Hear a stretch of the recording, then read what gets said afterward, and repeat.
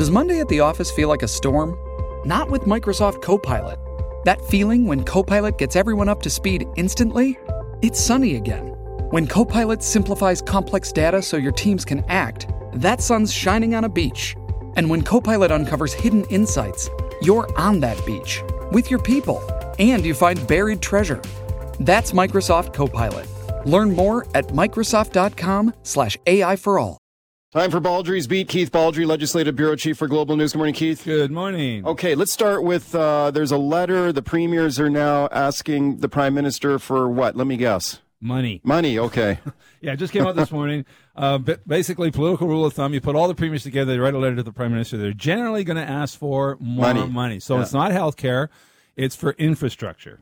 Okay. And there's some validity to this, but they're saying stretching existing dollars to cover our infrastructure costs by doing less or deferring work is not a viable option. We need to expand and improve our infrastructure. So a lot of our infrastructure, and this is an issue that's been percolating for some time, was built in the 1950s and 60s, and it's aging and needs to be replaced. When we had the atmospheric river event, one of the issues that was exposed is literally our storm drains in many places were too small. Yeah. They're not big enough to absorb the new reality of what's coming with climate change. So out of the blue, or maybe not out of the blue, but anyway, this letter popped today. We'll see if the Prime Minister is going to meet. Prime Ministers are notoriously reluctant to meet with First Ministers on their level because it elevates premiers to the Prime Minister level.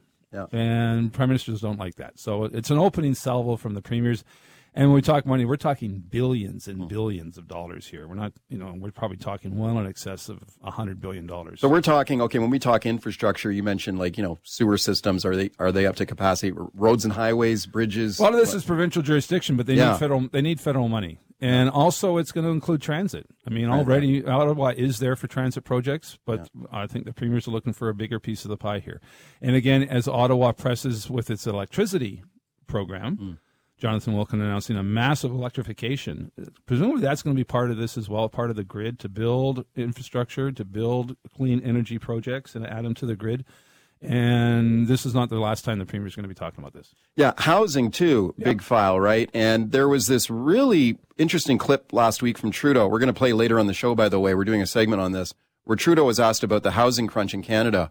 And he said, "Oh, but by the way, I just want to remind you that housing is not a core federal responsibility. I think this is like provincial." I think he probably regrets making that remark because I don't think the average person out there distinguishes between governments when it comes to certain infrastructure. They just want the things built, and don't try to take non-ownership of something. So I think it would be in the Fed's interest actually to try to take a little more ownership of housing if they can show some success. And plus, there's, as Pierre Poilievre pointed out after that remark too, he pointed out that there's a lot of federal responsibility around regulating housing and taxation and all the rest of it. Canadian Mortgage Corporation. Exactly. The list goes on. No, the feds are not absent from the file. Yeah. In fact, you argue you should be more proactive on the file. I think it was a pretty dumb comment for the Prime Minister to make. Okay. We'll play that comment later in the show. We got a great guest on that coming up. Let's bring it a little closer to home here, Keith. So here's the leader of the opposition in BC, Kevin Falcon, leader of the BC United, formerly the BC Liberal Party. BC United is the new party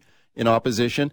And this was a social media post that he put out yesterday, and I thought it was interesting. So listen to what he has to say here, accusing the BC government, the NDP government, David Eby, overspending and overtaxing. Have a listen.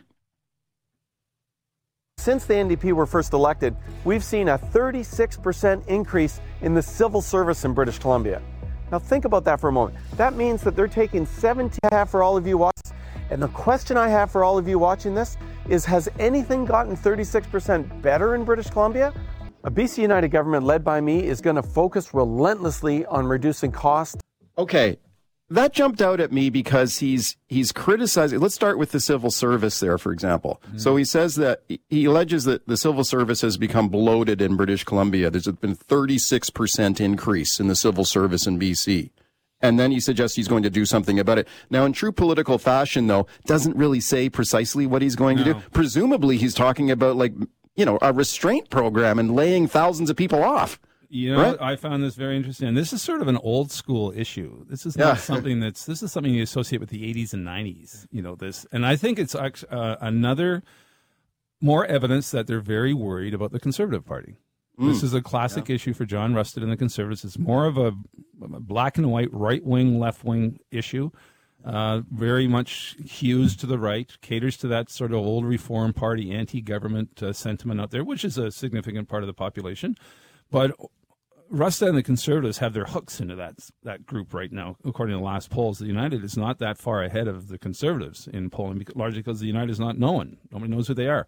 So I think this is Falcon tacking to the right to ward off a challenge, again, from the Conservatives, trying to unite the right, but you can unite the right at the expense, perhaps, of losing some of the centrists.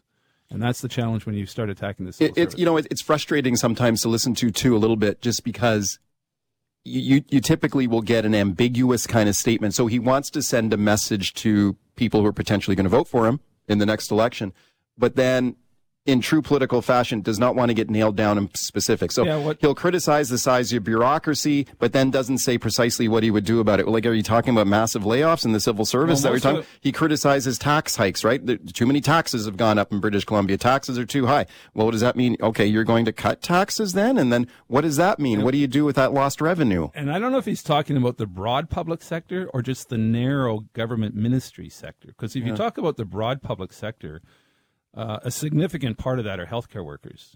I mean, that's part of the public service. So I'm not sure. I can't believe Kevin Falcon would suggest he's going to cut or fire healthcare workers. No, right. But the implications of cutting, if you want to reduce the public service, the healthcare portion of the public service is immense. It's the biggest part of the pie. Or do you exempt healthcare? And then the second biggest part of the pie is education. So do you exempt education? And then what are you left with? You're not left with what do you got left to cut? Exactly. Yeah. So the challenge is going to be on to put some meat on the bone here when you talk about. I think that's sort of a broadly themed promise, but we'll see what the details are. To me, it was a little bit of an echo of federal conservative messaging from Poilievre as well about taxes are too high, bureaucracy's too bloated.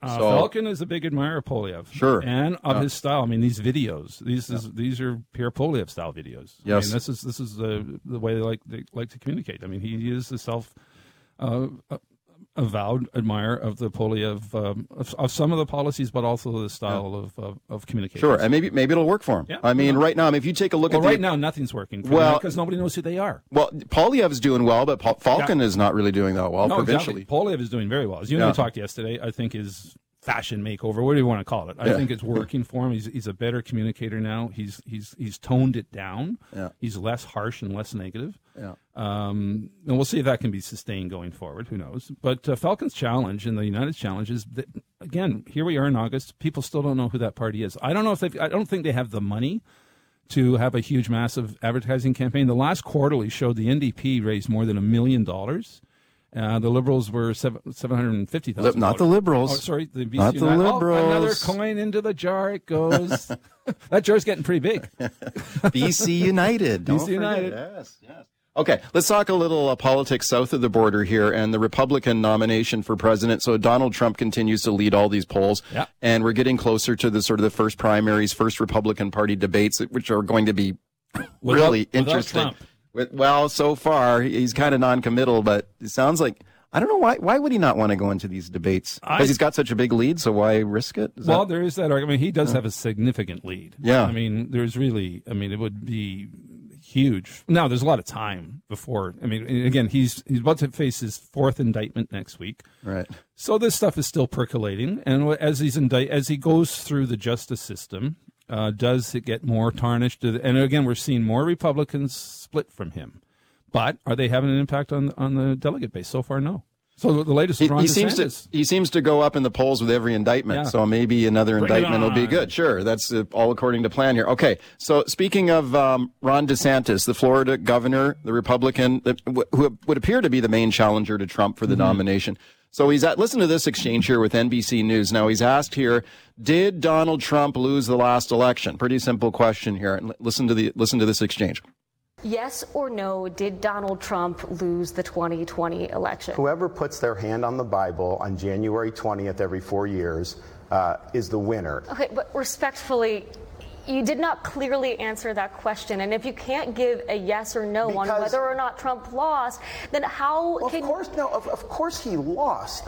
Trump lost the 2020 election. Of course. Okay. Joe Biden's the president. Oh, of course he lost. Finally. This is a major concession here from a major DeSantis. concession.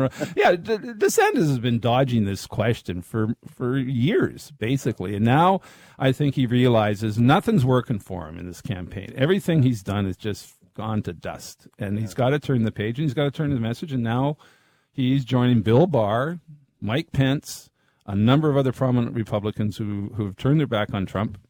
Now, it's not hurting Trump in the Republican. And in fact, the last New York Times poll last week had him neck and neck with Joe Biden. Well, yeah. So in a general election, this is not over by any means. But again, it's at the beginning of a new process of the of Trump entering the criminal justice system, and we'll see how that plays out.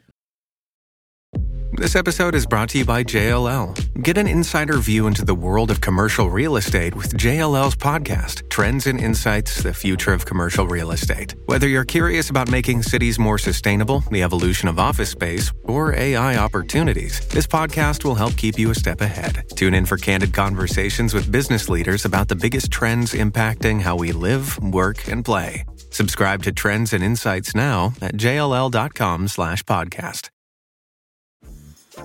Dreaming of a better sleep? Tossing and turning is not your destiny. And Ollie is here to help. Ollie invites you to sink into sweet, sweet slumber to improve your mental and physical health and overall wellness. More than just melatonin, Ollie's ingredients help you unwind your mind for a delightfully dreamy drift off. Sleep is on the way at Ollie.com. That's OLLY.com. It's Baldrey's Beat. Let's go right to your phone calls here. Brian in Coquitlam. Hi, Brian. Go ahead. Hey, Mike. I wanted to address the issue of the provinces asking the federal government for more money. I think it's fair. I think the federal government actually owes the provinces more money, specifically Ontario and BC, because they've opened the floodgates on immigration. When our local governments are planning things, they look at a trend and they build hospitals and schools based on that trend. But once that floodgate opens up, everything's overloaded, and the stuff we already have in the pipeline is not going to be enough. So we need to do emergency construction for more schools, more hospitals, because they've opened the floodgates. So, yeah, they owe us more money. Yeah, thank you. Yeah, there is a rising chorus of concern because there's record high immigration levels, ostensibly bringing people in to fill jobs and skilled jobs. But the implication of that, people need a place to live. They need a place to send their kids to school. So BC's population is exploding, 150,000 people a year. Most of them, as you and I have talked many times, 95% of the new residents locate in Metro Vancouver, the Capital Region, or Central Okanagan and Kelowna. Those are the regions that are experiencing a huge population bulge. And, it's not just Surrey. We talk about the Surrey double-decker portables, but other districts in Metro Vancouver and the Capital experiencing a huge increase, pressure on the school system, pressure on the healthcare system. There's a big reason why the healthcare system is a problem, not because the system itself is suddenly horrible. It's just that the pressure on it is the likes of which we've never seen before, because we now have almost 5.5 million people in BC. 6 years ago we had less than 5 million. So 500,000 more people in BC. Yeah. It's a pressure on housing. It's a pressure on education. It's a pressure on healthcare. Yeah, for sure. And it's interesting. That's why you see the premiers are really going to start stepping up, demanding the feds get more active, not just healthcare, but housing as well. Yeah, and you see provincial premiers raising concerns about this, business groups saying, hang on a second, can we absorb this many people in that short of time? And in the most recent federal cabinet shuffle, it was interesting to see the immigration minister shuffled into a new portfolio. And I thought, okay, is that a signal that they're maybe going to moderate these numbers? But no, then they doubled down on it and said, no, we're sticking with these targets, 500,000 a year. Yeah, no, they're not. They have doubled down. They're not backing off from that. But the premiers in the letter today doesn't mention that specifically, as far as I can see. But it does talk about infrastructure pressure. And for them, that means housing and other forms of infrastructure. Right. Daryl in Coquitlam. Hi, Daryl. Go ahead. And thanks for taking my call.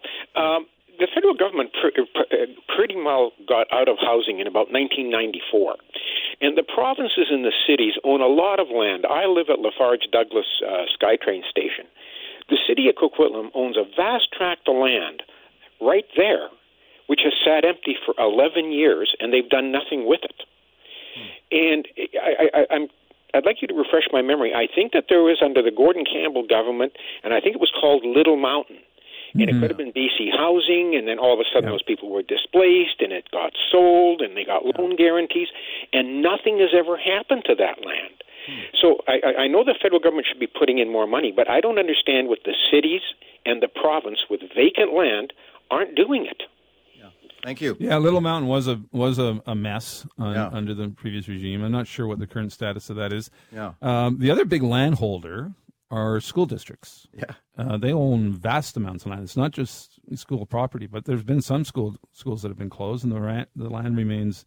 Vancouver School Board owns a lot. Yeah, I think they put a major parcel of land on the block. Well, Westgate Mall. Yeah, Kingsgate Mall. Kingsgate Mall. So that's a big chunk there. Yeah. In Victoria, you've got a couple of schools here have huge tracts of land. We'll see if the school boards open up some of that for housing. Okay, Rob in Chilliwack. Hi, Rob. Go ahead. You know what I'd like to say is, first of all, the feds, they need to pony up, and where they need to is health care. They need to pay their fair share. We all know that it's gradually depleted over the years. But, what I really want to say is the NDP, they have a lot of nerve.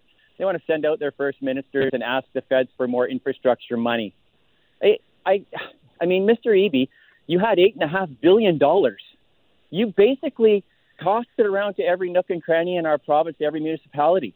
$8.5 billion. That would have went a heck of a long ways, guys, to improve water main infrastructure, sewer infrastructure, all that kind of stuff, which, like you said, Keith, dates back to the 50s. So they just tossed that money away. But I find it a lot of audacity on Eby's part to go to the feds now and whine for more money when you had $8.5 billion. Thank you, guys. Thanks, Rob. Not sure what Rob's referring to there. So, well, was that the surplus and he spent a lot of that surplus money there a few years ago? Yeah, they did throw $1 billion to municipalities for infrastructure. But look, all premiers of all stripes are going to the government, the feds, whether it's Danielle Smith, whether it's Scott Moe in Saskatchewan, whether it's Conservative governments, NDP governments, Liberal governments, they're all approaching Ottawa for money because they all have the same pressing infrastructure needs. This is a conversation that's not going to end anytime soon.